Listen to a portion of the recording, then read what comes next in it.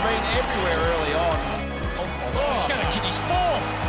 The dancing feet, if you don't mind, Nick Martin. There's a new Martin in town.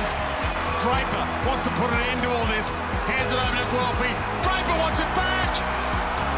The brush off, runs into space, outside of the boot. He enticed him. He's lost him. Now then, welcome back to the Lunchtime Catch-Up Podcast. The Lunchtime Catch-Up Podcast is two blokes that have known each other forever, who catch up most days in the Melbourne CBD for lunch to talk everything Essendon Footy Club. My name is Grant, and with me is the National Lampoon's Scotty Vacation. It's Scott. Bonjour.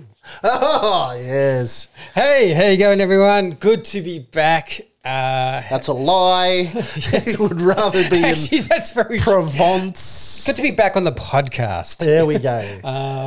I was quite enjoying the streets of Tuscany and Florence and all that Come sort on, of thing. man. Tell me the streets of the eastern suburbs aren't as good. Come on now. Yeah, I mean, outer eastern suburbs doesn't. Come on, man. Tuscany, the outer eastern suburbs. It's So, all good. Yeah, obviously we've had a couple of months off, mainly because it's due to me. For those who didn't know, my wife and I had been with my job for well over 10 years and decided to have long service leave and saved up for a couple of years, and we just did an amazing 6-7 week trip to Europe where we went to Switzerland for a couple of weeks and then went to France for a couple of weeks and then finished off with Italy and just had an amazing time where for some reason the weather gods just were very much shining down on us, and we had a total of 1.5 days rain in 46 days. Nice. And one of those days was the very first day where we landed in Zurich. So Well, you were hungover anyway. It didn't Yes, matter. You just were sleeping. slept. Nice. So it was bizarre. It was just, it was just sunshine every day, and it was just, everything went very well, and I loved every part of it. So Switzerland is a place I could easily live. That's what I realised very quickly. Yep. Just a spectacular place, and France. I've never been to these countries, by the way, before. So you always have the kind of the views of what France would be like, and the French people were absolutely lovely to me, and the food was brilliant, and some of the places, Normandy and Provence and even Paris itself, it surprised me how much I enjoyed it. And so, Italy is Italy, man. It was spectacular. It's just, yeah. You can eat your way from one end to the other. Yeah, I mean, I must admit, so I had the day in Rome where I saw, the old ancient Rome, and it was just, for those who don't know, I'm not going to go into it too much, but my dad was a minister, like a Baptist minister, and so I obviously know Christian history very well. To see that and to see a lot of history that I read about in my childhood or was discussed about, and it was amazing. So to see Tuscany and Venice, and it was the Amalfi Coast, and so it was a dream trip, and it can't wipe the smile off my face and how much we had a good time. So I don't want to torment those people anymore. I was going to say, and then you're back to realities that guess what? Collingwood won the grand final. It's a good time to be away. Yeah, well, man, trust me, it was. So I didn't really. I'll be honest, I didn't really think about footy too much. I did the odd post on Twitter, and when I saw some big news come through, and but it's by far the most going into I guess the off season. I know the least amount I've ever have in my life. Usually, I know the top 20 players in the draft. I know their strengths and weaknesses.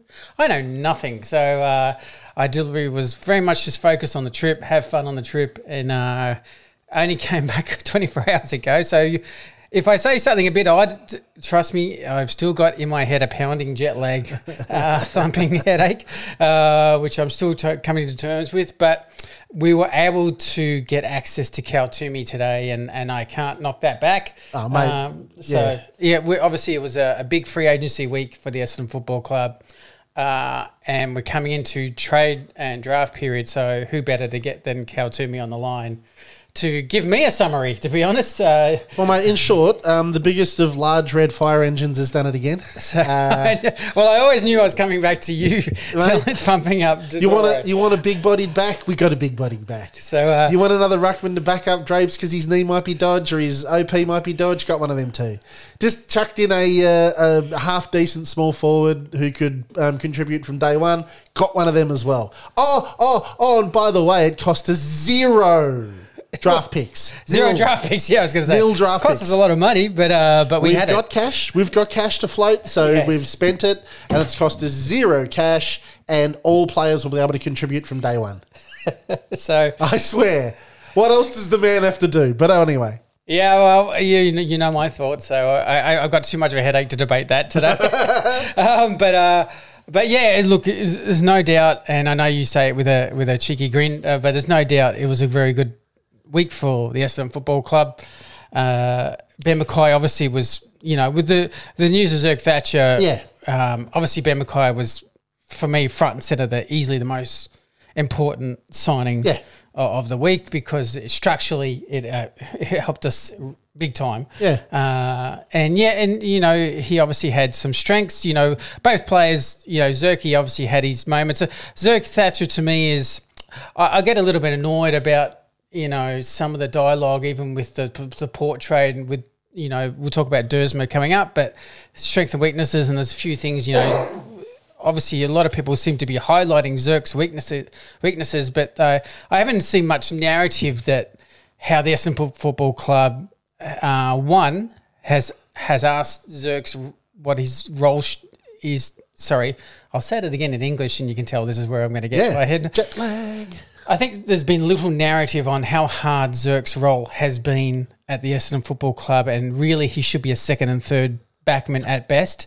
And that's the whole point. If he played third back or second back, he would be a very, very good pickup for a club because I think he plays that role, or will play that role very, very well. We asked him to be Ben McKay and be Ben McKay's size, and he's not. And even then, had the midfield just the ball streaming through our midfield, putting it down anywhere they like. We're still 18th in transition defence. Right. So the ball repeatedly going in there. And so, I think Port Adelaide actually get a really good pickup. And for me, this is personally me, and people will accuse me of bias and all that sort of stuff. The whole, we should give something back as a sweetener to get Dersma. No, Dersma hasn't done anything. No. No. He's got the potential tag, but he'll be a handy pickup for not much, if anything, right? But Zerk's played 2 years straight of pretty good football. Yep. We all know the Hawkins and all that sort of thing, but that shouldn't have been his role in the first place. Ben McKay should have been next to him, or a Ben McKay replica should have been there in the first place. And so he's the second defender. He's really, he should be Laverde's role, and Laverde should go down as a 192 centimetre as a medium defender. So it's more, that's how I see it. So I think Port pick up a really good player if he can play their second or third back. And him and Alira will be perfectly good. Thanks very much. Yeah, exactly. So that's my personal view. I think they're like for like, and I think it should be if anything, a straight swap on performances. Yep. I'm kind of, when I'm over the whole potential tag. If you're 23 years old like Dersma, potential's there, but at some point you've got to see it, and you've got to get his body consistent. So for me, it's a like for like, and let's just swap. So yeah, absolutely. That's my personal view, but there's a man after the break who has a much more expert view than I will. Absolutely. So look, it's been a really good off season so far. Obviously, like I said, Ben McKay is obviously a 202 centimetre giant. So we haven't had that kind of wide-bodied frame to have the Hawkins and what's his name from the West Giants Coast who beat us up. Yeah, that sort of stuff. Yeah. So I don't want to bypass also Goldstein coming in. I think he's right at the end of his career. He's really close to the end of his career, and that's fine. But I remember seeing him play last year and play well. He's lost everybody's lost a step at his age, but he's still a very serviceable ruckman and is still a large unit and is still exceptionally good at being a tap ruckman. So where he plays, whether or not he plays a bit more than Brian while he's still growing, that's fine. But a very handy little pickup for 2/5 of nothing. And then Jade Gresham, who has fallen out of favour at St Kilda, clearly, but is a handy footballer. Do you reckon that's the case? Because he played nearly every game. Did he? I thought the Saints... I thought I was reading that. I thought the Saints kind of wanted Gresham to stay. My reading is that we've just kind of courted him a bit, just as we've said, come on over and be one of the main men. Yeah, exactly. On a very nice deal. Thanks. Yeah, thank you. So, yeah, I think he gets a 3-year deal, probably around, Cal says it's around $700K, so he's doing well. I think it prolongs him being paid very well. But, he does get the ball around 20 times as a small forward, and I think that can't be ignored. He kicks it. He's a goal a game player statistically. So you have 20 possessions in a goal a game. From what we've got at the moment, you add the Menzies and Guelphys and Snellings and that. I don't think there's a player that gets the ball around 20 times. No. I think you get him 10 or 12 times maybe on average. But he's definitely going to be a decent, an upgrade for me anyway. So, and that's the whole point. There's not like a earth-shattering big free agent star or anything like that. It's just all I see is upgrades all across. And even if Dersma comes on, if he hits his form and potential, where does he play? That's the. If you're reading the tea leaves, it sounds like he's going to try and play wing. Okay. Now, a lot of good teams, I will say this. So far? Yeah. Oh, a half forward kind of thing. Okay, cool. Right. So there's probably a narrative there, like you go, oh, well, our two wingmen are Durham and Martin, Yep. In reality, if you watch some of the good teams, they actually have about 3 wingmen, all rotate, all round different. So I've kind of, in my head, have him joining almost like that trio now. Now, that does have a flow-on effect because I want to ask Cal, what happens to Nick Cox and what happens to, there's a interesting one of what's the flow-on effect, because if you're going to bring in Dersma in on a 4-year deal on fairly good money, you're going to play him. They're usually going to play him. Yeah, they're going to play him. When you had Dersma's agent saying, when it was when his travel agent said, when we first kind of told teams that there may be something here, Essendon, Brad Scott and Tadura were the first guys to come up to visit Dersma directly, have a discussion with him, and that discussion went so well that Dersma, straight away went, I really love Essendon. So they've no doubt pitched very strong a role for him. It's an interesting one where that fits. He's definitely got the capability of being a wingman, and he's tallish, isn't he? I wouldn't say he can play. He's one of those guys who can play tall. Okay. Not like you remember like a Justin Blumfield. Like you wouldn't say he's classic tall, but can play tall. But it'll be interesting. What I think the number one thing for me is, with this not using a draft pick yet and getting 3 guys in, is I think Scott's quickly realised that depth is an issue. Yeah. And how much we fall off once we have some injuries. Because we're probably we play kind of an older team in the seniors quite a bit. Yeah. Older being 24, 25 average. But then once we're so young past that. Yeah, it's Wanganeen or it's the Davies and that's it. And they're all 19. And so the drop-off is quite... Yeah. So I think he's trying to close that gap and have, a Gresham and a Goldstein. And I don't want to offend anyone, but say if Gresham plays, he's probably going to kick out a Guelphy or a Menzies. Yes. That's just reality. That's just Snelling obviously as well. So... it's different when you have a Gresham injury and Guelphy may come in. It's a different depth. And you're okay with that, yeah. It's a different depth. It's if Guelphy gets injured, then we're bringing in maybe an inexperienced Alan Davey or is maybe not ready yet and that kind of thing. So you've got a bit more just games under the belt with these 3 free agents and Dersma obviously if he comes in as well. that he's 23 years old, knows the caper. So I think you'll get a strengthened, in a weird way, VFL kind of program that will help develop some of the taller guys who may get more, some of the forwards. Like, I don't know if Vossi. That's it. We don't know. If Vossi's going to stay. We don't know if Baldwin. Yeah. But Hayes, and what was the name of that Western Australian forward we got? Yeah, Hunter. Hunter, yeah. Yeah. So I think they're going to keep Hunter, but I'd for one more year. That's the. Okay. I just sense he's still very pro-Western on social media. So that's my sense, but you never know. I think they're going to make a call once everything's done with trade week, and so about who's available and what list spots they got available. So there's guys just on tender hooks here, just waiting for their final call. So it may even be Snelling as well that's in that kind of list as well. So interesting off season so far. We're now coming up to the trade period. The obvious one is just Dersma and Zerk, how they're going to handle that. I reckon that's it. I think that'll be pretty much it once. Like for trades and stuff, I think that's it for us, other than the draft. Yeah, we'll say we know of. Yes. No, we'll say we know of. Yes. Yes. Yeah. Well, there's some interesting ones around with Lynch from Richmond, and I don't know. Has anyone seen that and then tried to think about the actual that made me laugh. Was it the rumor was Shield and pick 9 to Richmond for Lynch? That's the big rumor. It's like they just lost Rewald. If anyone's not going to trade Lynch, it's the Richmond Football Club.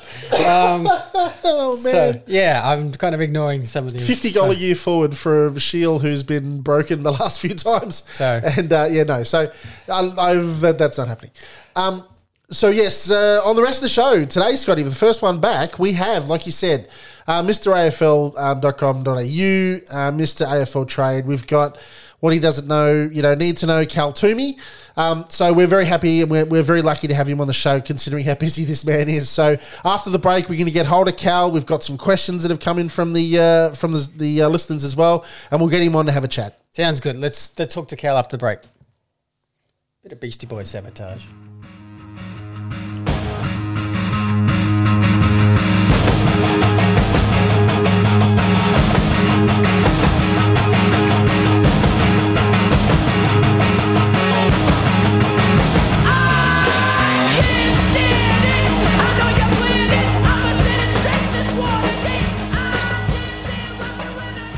And welcome back to the Lunchtime Catch-Up Podcast. Now, joining us on the podcast is Cal Twomey. You can see Cal on afl.com.au. He's very popular on Twitter as well. And you can listen to him on the Gettable podcast. Thanks for joining us, Cal.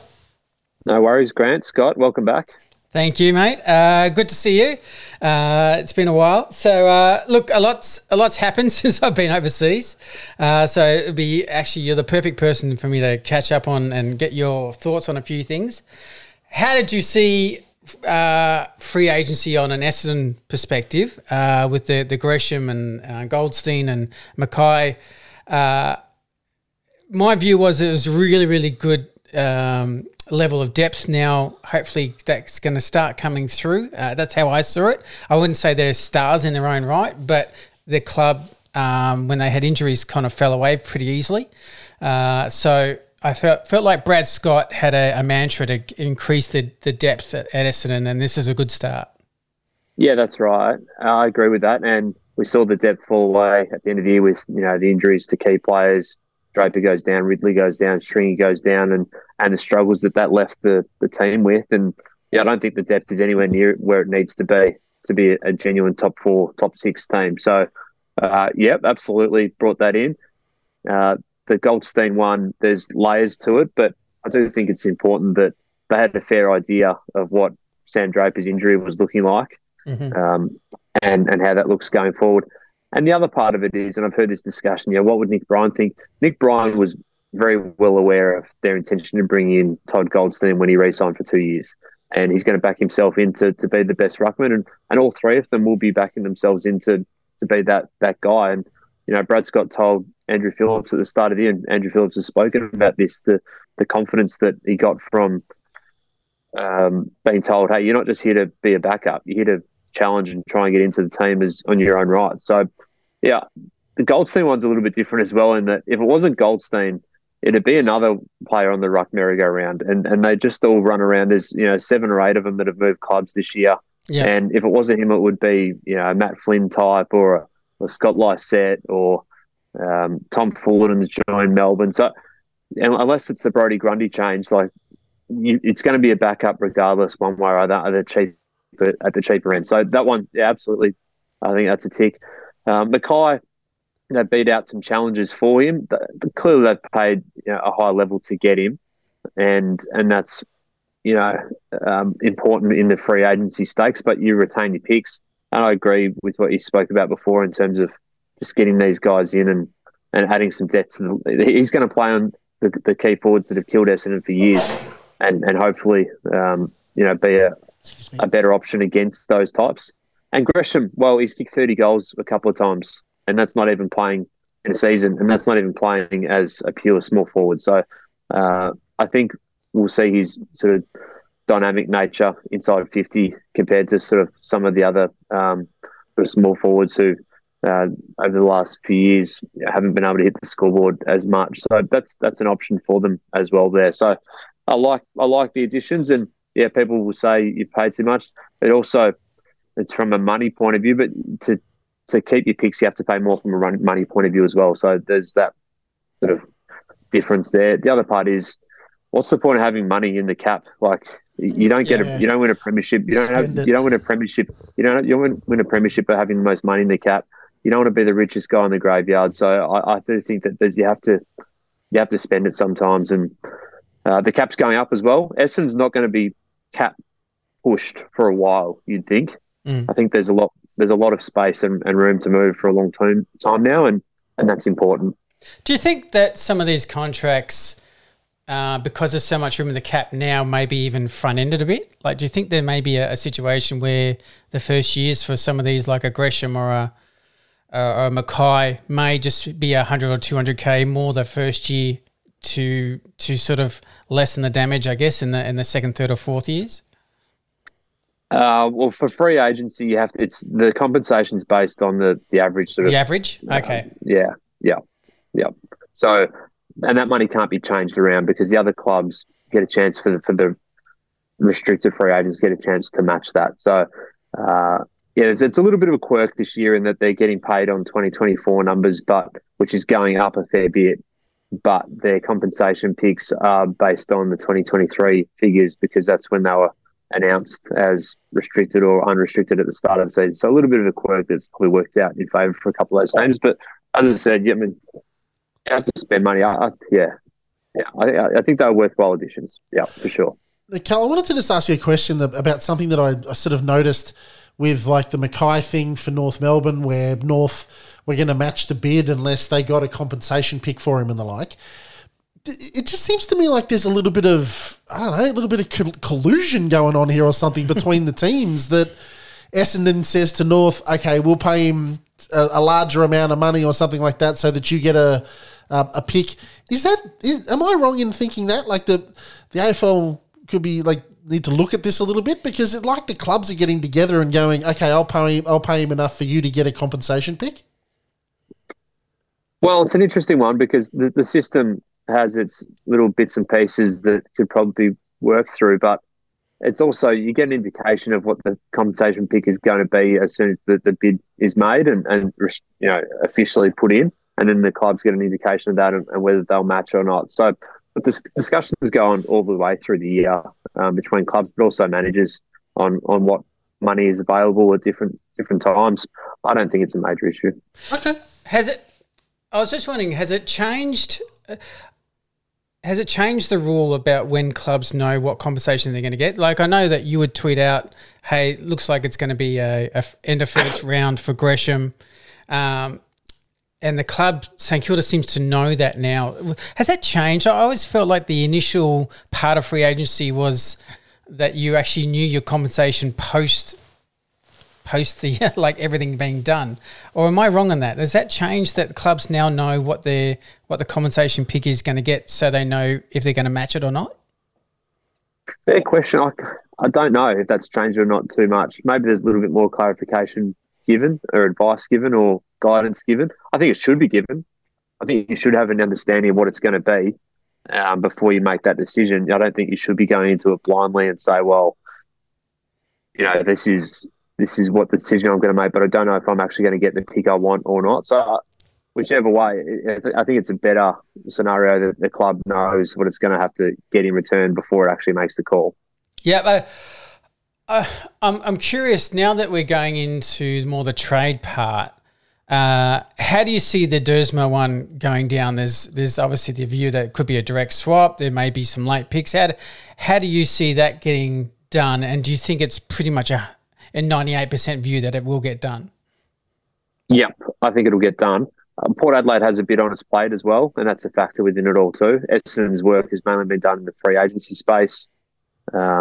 It could be some sort of pick swapping stuff as well that goes on. But yeah, for the next couple of days, separate to the Dersma trade. But I think that if you look at Essendon's time, it's sort of work's been done in the free agency space, where Port Adelaide's work's still to be done in the next 3 days. So they've got Sava Radaglia, Brandon Zerk-Thatcher, potentially Ivan Soldo, and also Jordan Sweet on the hook. So it's sort of muddying the waters a little bit around how long it takes for one to lead to the next, to the next, to the next. How do they prioritise them? But I think Zerk-Thatcher will get to Port Adelaide. I think Dersma will get to Essendon. Got a 4-year offer in front of him at Essendon. Got a year to go on his contract, and that's probably why. And that's probably a little bit why Port have the stronger leverage on that respect, in that he's contracted. So if they haven't pushed him out to say off you go, he's sort of seeking some different opportunities at another club. But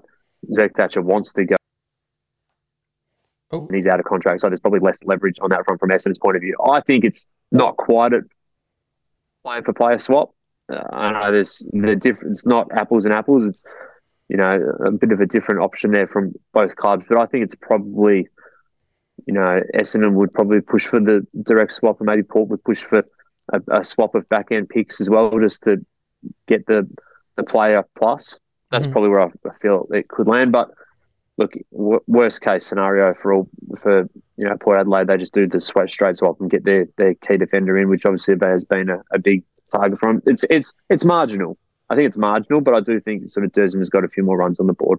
Okay. Around Dersma, I must admit, I probably don't watch much Port Adelaide games. I watch the odd ones, but he's obviously famous for his little celebrations, and he had a pretty good breakout kind of first season. What as Essendon fans can expect? Is there still a bit of a potential tag, and there's probably not continuity in his seasons, previous seasons?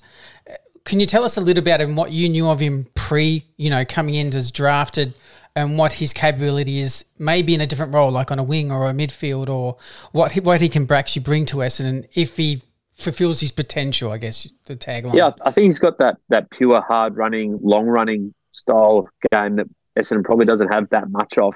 That player that can, at his best and at his fittest, can just keep running up and back through the midfield and through the wing all the time. Now, he started as a half-back, attacking half-back. He's pretty courageous in the air. We've seen that at different stages throughout his career as well. He's had some injuries over the last couple of years that have hindered that, and shoulder, knee issues. So we probably haven't seen the best of him, and he would push for that as well and say that he hasn't probably got the best from himself as well because of that lack of continuity. But no, I'm a fan. I think there's a lot there to work with, and I think his confidence probably just hasn't been at the same level as it was those opening couple of years. But if you look back to what he came into the system as, and those first couple of years, quick, able to take the footy and run and dash, and get it forward and tough when he's going for the footy in the air. So I think there's a bit to like there. What his position is and how that mix looks is interesting. But I think that if you can get a taller midfielder, which he is compared to some of the guys Essendon has at 187, 188, he'd be around that mark, I think.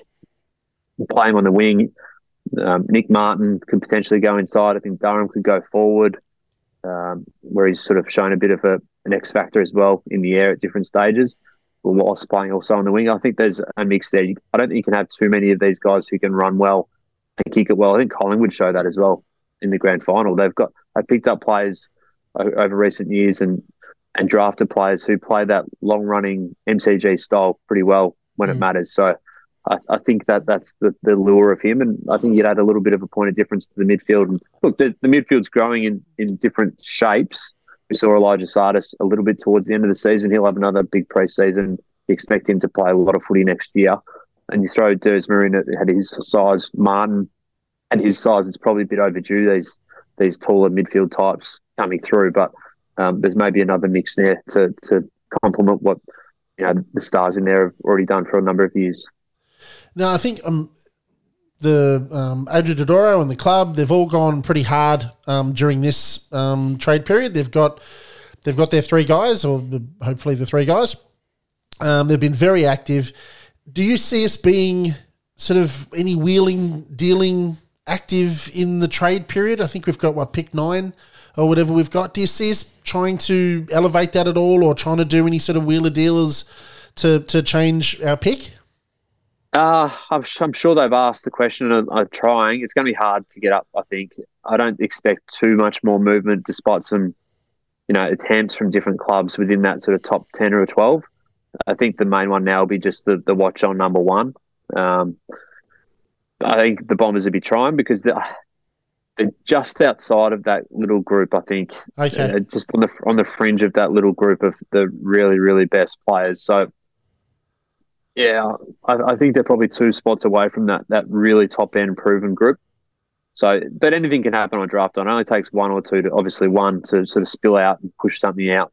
And then that player who pushes out might not be right for the next club, so they can get through. So they're still in a good spot. I think it'll be a nice player, whoever they take there. But if they hold, I think they'll try and get up again, but I don't know if there's going to be any capacity to do that and what they'd actually be willing to pay to do that. They, of course, need to get the Massimo D'Ambrosio trade done with the Hawks, but that's probably a later selection at this point. How real do you think the whispers were originally on Dylan Shield with the Saints? No, there was legitimacy there, that's for sure. The knee surgery probably didn't come at a great time for him in terms of moving. But no, there was discussions there back and forth. So whether it was actually going to happen, whether it was going to be allowed to happen, what that all said, he's still got. We understand 2 years to go on his deal. I think, he's probably become. Yeah, I mean, you look at the midfield, don't you, and you wonder what the position he's going to play in. In saying that, when Essendon was playing its best footy at the start of the season, he was in there. Yeah. So it's an interesting one, but he's also carrying a fair salary cap price as well. Not that salary cap, as I said before, is a major issue for the Bombers at the moment, but you still don't want 800K running laps. So I think that, there was some legitimacy to it, but it probably didn't progress as far or as quickly. When it comes to the draft, we're moving to the draft, where does actually Zach Reed's brother sit in that? And is there any thought process of the brothers joining each other if he actually makes it to pick 9? No, maybe. No, it won't be pick 9. I wouldn't have thought so, not at that point. He could be there at 31. Okay. That was a bit of a fan question, so sorry, I'm a bit out of the draft loop. No, that's all right. He's probably started the year in that sort of frame, but he just he probably didn't get going as much at different stages of the year, which can happen to the taller types. I mean, draft years are dominated generally by the midfield types because they're just more physically equipped to be ready and in a good spot in their development to get going, whereas the taller types can be a little bit inconsistent here and there. He had a good patch of form at the end of the under-18 championships for Vic Country and then beyond that for Gippsland Power. But I think he's probably sort of in that second round part of the draft. Now, Cal, before we get into some of the listener questions, can you just run us briefly through how the number 1 pick's going to work? How do you reckon it's going to go? Trade or not trade? Yeah. Yeah, well, I mean, North Melbourne had a dip at it this week, and that was 4 first-round picks for number 1. Damn. The four picks were later in the first round, though, but you got to be in it to win it and have a throw at the stumps. Yeah. West Coast don't have to make a decision on this week. They won't, unless something absolutely incredible comes through this week. I highly doubt that happens this week. So they can still trade picks up to November 10. and then again on draft night, November 20. So they don't really have to make a call now. You may as well hold out and see what the best offer actually is. Because you're not going to go with your best offer now, and you're probably not going to accept the offer you get now unless you think it's unbeatable or another club could jump in or whatever. But at the moment, I think you'd just be holding and taking Harley Reid. He's comfortable going. He's a star. He's got all the superstar qualities that I've seen in the best players come through. He's dealt with the hype incredibly well this year, and he's continued to play good footy. So there's a reason everyone wants to get up, and that's the same reason that West Coast would need a lot to move down. But North Melbourne, if they offer in, they have 5 picks inside the top 18 now. So 2, 3, insane. 5, 17, 18. So if they offer up a package of 2 and 2 of the later first round picks, would that be enough to make West Coast think about it? Maybe it would, but you need to do that. And Melbourne, of course, as well, have shown across their history that they like climbing the draft ladder, and they've got 6 and 11 at the moment and a future first. So, I don't think anyone else is going to be having a dip. And Hawthorn did have a crack. They tried to offer pick 4, pick a future first round pick and Tyler Brockman for number 1, but the Eagles said no thanks. So, I think that's a story that's going to keep playing out for another month or so. We've got another month or more of Harley Reid chat. Isn't it potentially though that the number 2 pick's going to be a Western Australian kid? Potentially. I mean, Daniel Curtin could be there if West Coast push back, but he could also be there at 4, 5, 6. Okay. So that's like I've said, they have to be certain on Curtin. If you're moving back, you need to be certain that he's going to be there. So that's probably part of the thinking there as well. Interesting. Look, we've got some listener questions, so I wanted to just go through. This is from King James. It's always amusing when I read out who it's from. So obviously it's not their real names. And really? I'm assuming they're a Lakers fan. His real name isn't King James? That's interesting. Okay. Or he's very biblical. Lakers or Hurdy. Yeah, Lakers or Hurdy. Or he's really into the Old Testament. Actually, it's got to be Hurdy, yeah. So are you aware of any plans or timeframes for rule changes that would enable clubs who possess salary cap space to buy picks off other clubs in exchange? That's an incredibly intelligent question.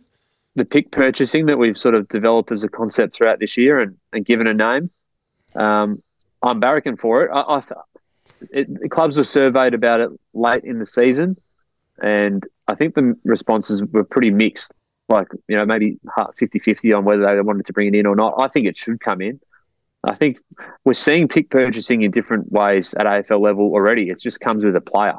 So, and that's salary dumping. So last year was pick purchasing with Gold Coast and moving their pick 7 and Bosey to Geelong. But what would happen if Geelong could have just bought the pick and paid out the money and alleviated some salary cap space there? So I think it will come in time. It just might take a little bit of a process to get it there, but there's certainly support in clubs to do it. That's for sure. There's also one. I think it's from. I'm just trying to look at. Is it Grugsticles? I don't know what that sounds like. It's something meant to be rude. Wow, but I think you need a cream for that. Now, would there be any interest in Jack Billings from Essendon?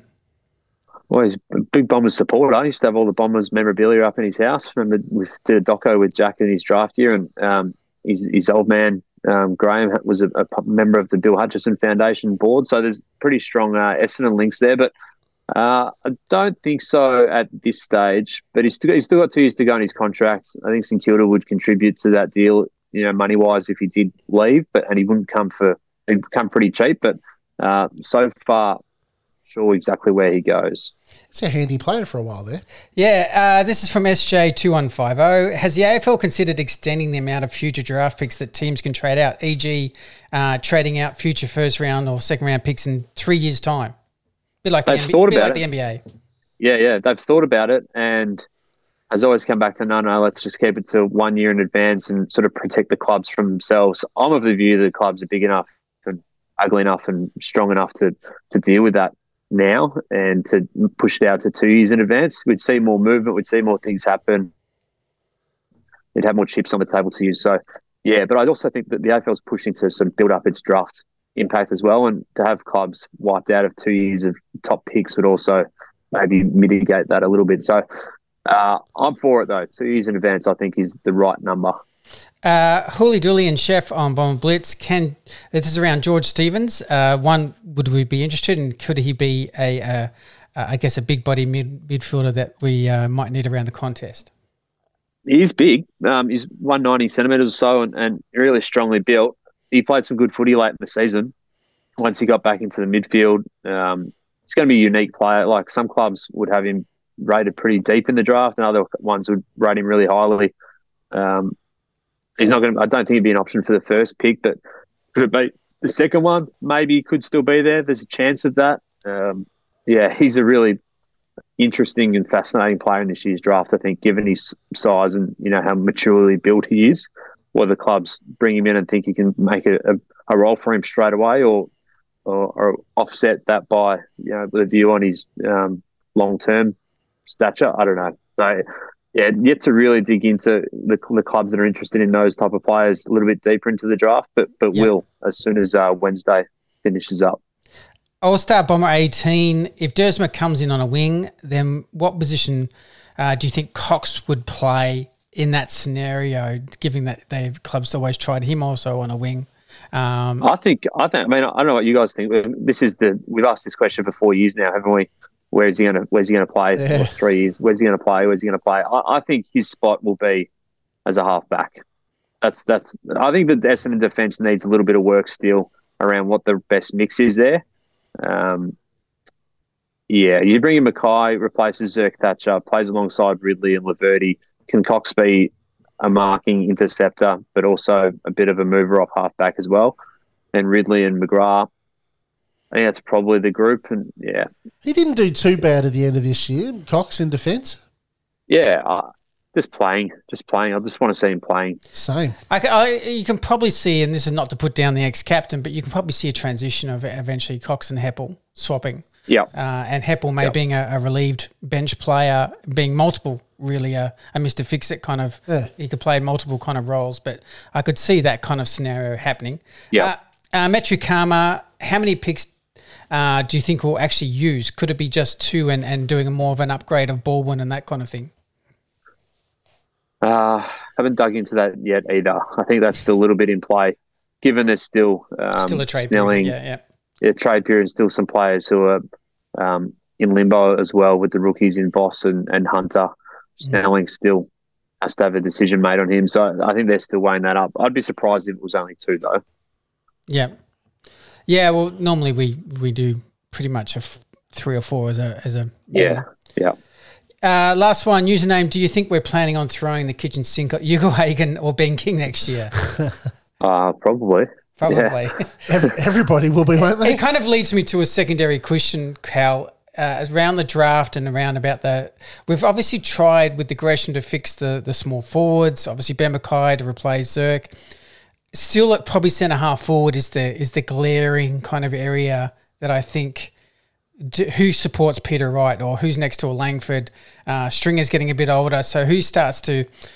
Do you, in your mind, back in still a Harrison Jones, or or is there a real need there to draft a proper centre half forward that you think can be quite, that can grow and play that role? Yeah, they're hard to find the best key forwards in the draft. Like you look at the best key forwards around the AFL. And most of them are either top 10 picks or father sons. And there's some anomalies there and outliers to that, like Nick Larkey and Mitch Lewis in the 70s in their draft year. But it's pretty rare to do that. Now, is it worth taking a bit of a flyer late on one of these guys? Yeah, it is. But I think it's probably getting to the point where it's a bit of a bonus if Harry Jones and Zach Reid fulfill what we hope they can be, because just the injuries they've both had in the last 3 or 4 years. I think they're both talented. I think we've seen it from Jones in particular at AFL level, but Reid is a monster, and if he gets going, then he's your fullback that can play there for 10 years. We all know that, but it's hard to pin the sort of hopes on him when you just haven't seen it, and there's been so many injury issues for both of them. So it's a pretty significant year for both of them, isn't it, heading into this year? And Reid, I think, he's one more. He's got another year contract after that anyway, so it's not like that. But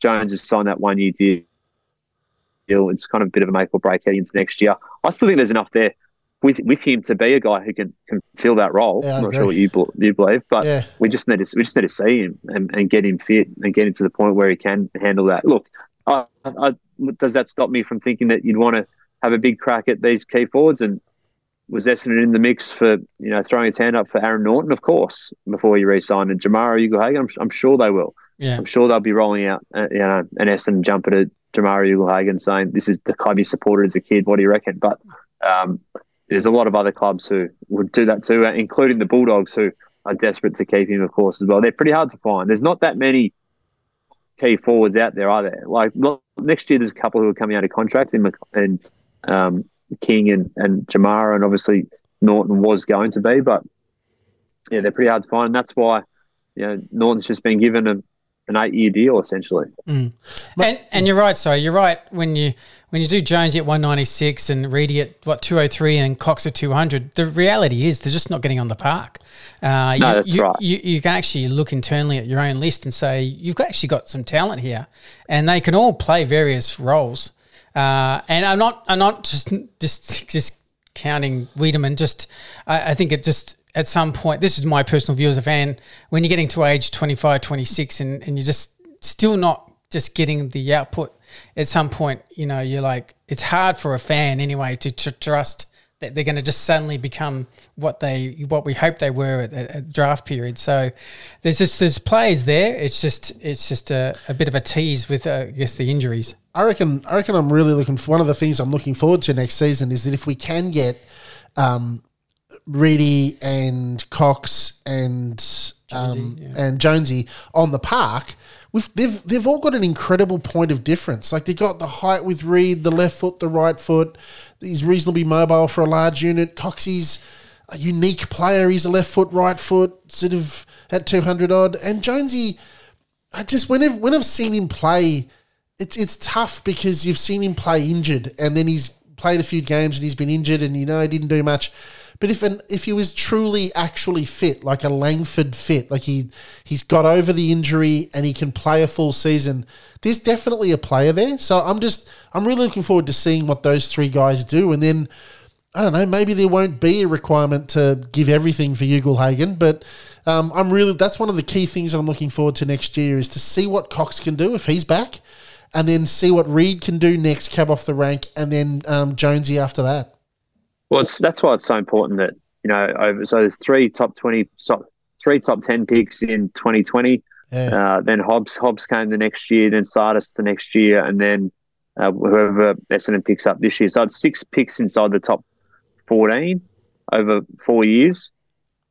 Like you'd hope that over that course of selections that you'd have a pretty good group there to work with and play with to the point where you get to the end of next year and you actually are more willing to trade off your first pick. Yeah. Because you've got enough of those right. Yeah, I agree. No, exactly.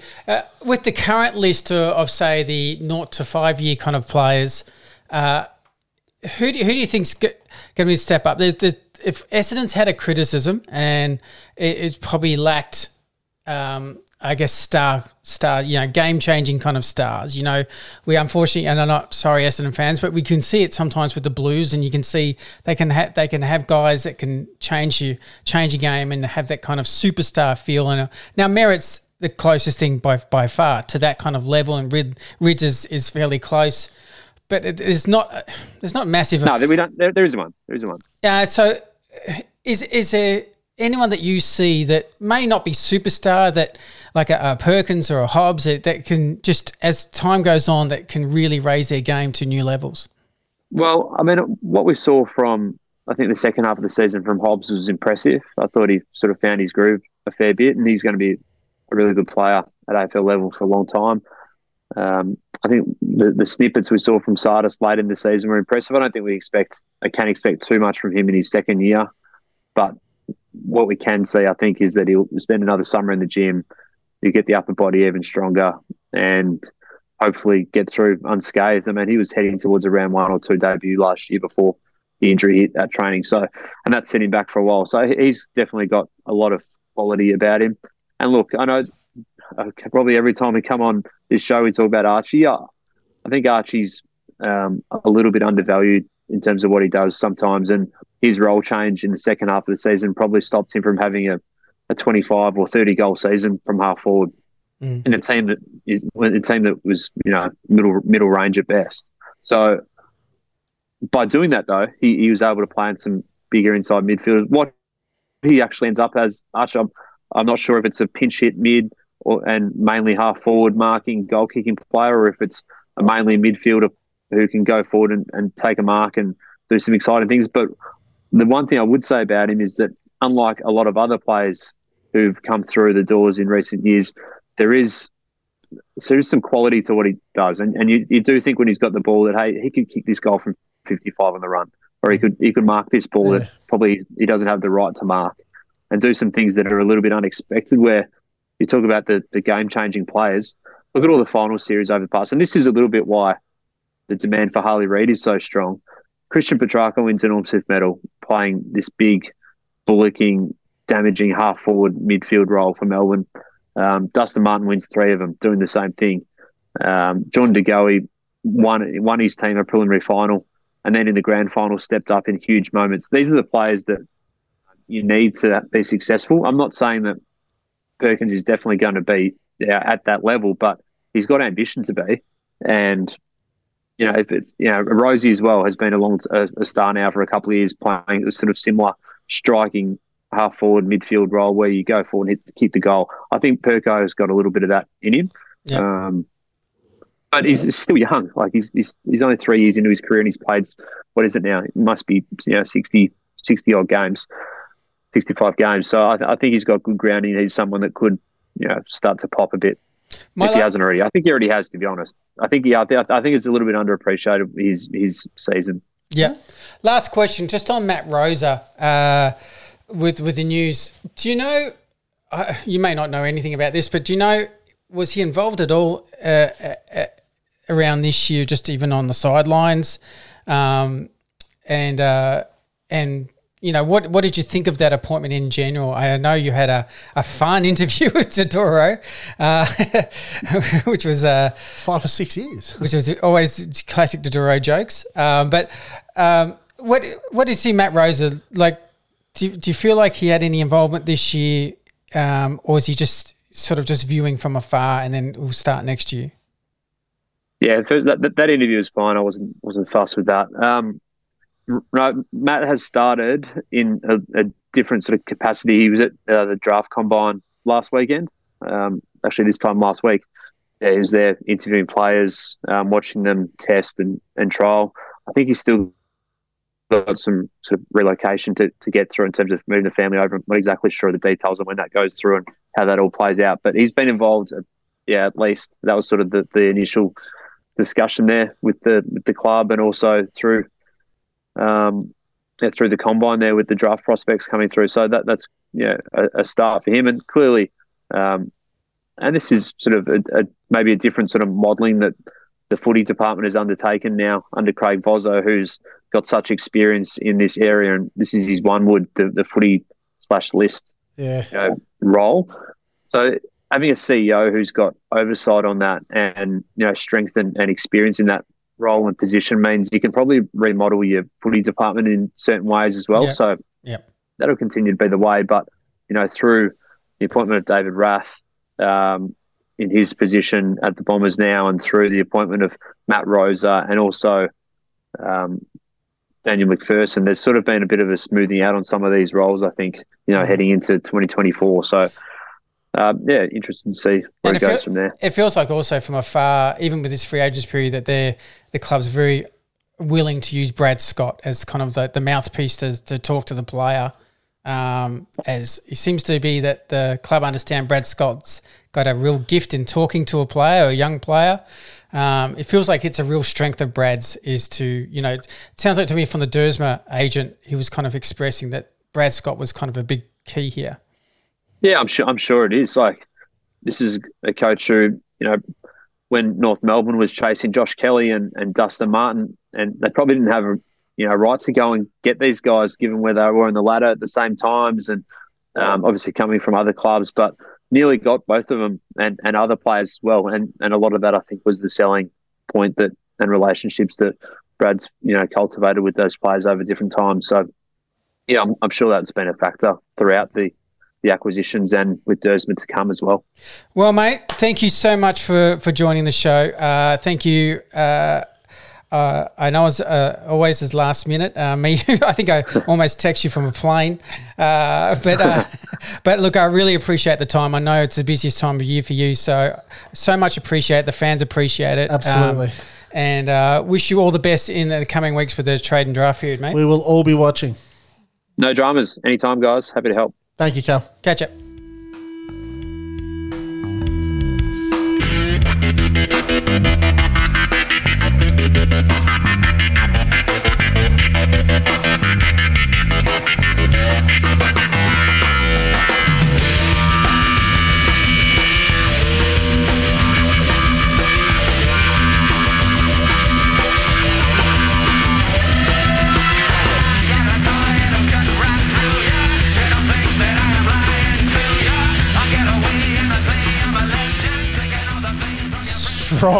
Strong music selections on the way back.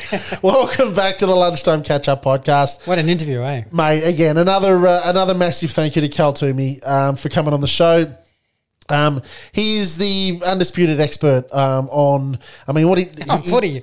On footy, I was going to say. I mean, the man knows pretty much all there is to know about football, but at draft time, he is the expert that everybody refers to. His draft is generally regarded as the best in the business. So you can catch Cal on Twitter. You can catch him on afl.com.au and also the Gettable podcast. And massive thank you again for coming on the show, Cal. We really appreciate it.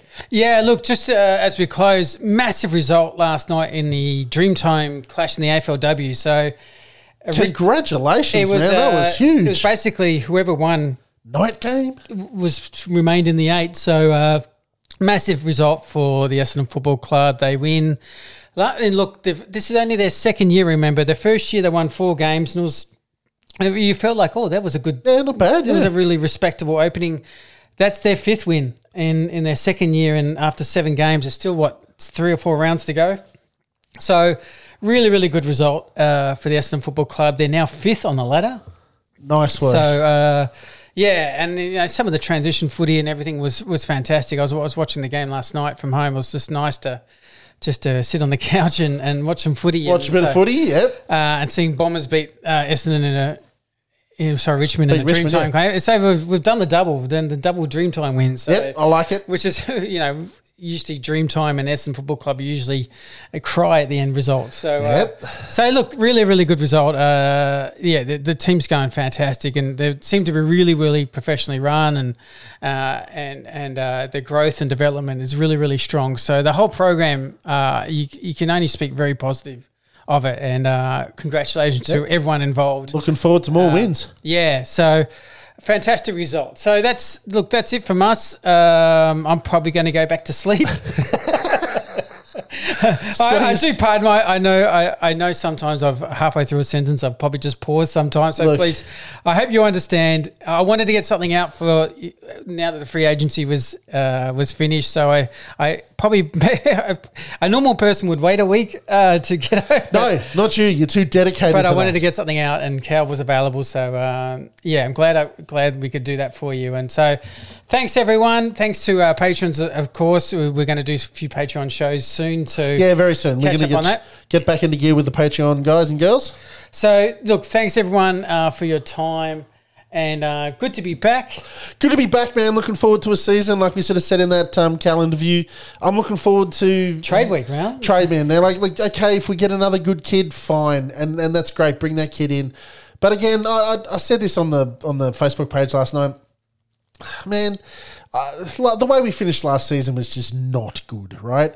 But the more I'm doing it to myself, I'm sucking myself in, so to speak, in that I've got Reedy, Cox, I knew you would stop it, Reedy, Cox, Jones, those guys fit. We've got the big-bodied, fullback that we wanted. All of these things, and now I'm sucked in again. I'm looking forward to the season again in bloody October. Footy, basically, I know, and it's October. I'm looking forward to the season and the team again. So, Congratulations, Essendon Footy Club. You've done well. You've dragged me back in early. But yeah, no, I'm really looking forward to it. As a podcast, we're really looking forward to covering it. Patreon, what is it? Patreon.com/the lunchtime catch up. Check us out on there. And the Discord page, Scooter on Twitter, and we'll be back to regular programming this year. Thanks, everyone. Good to be back, and go Bombers.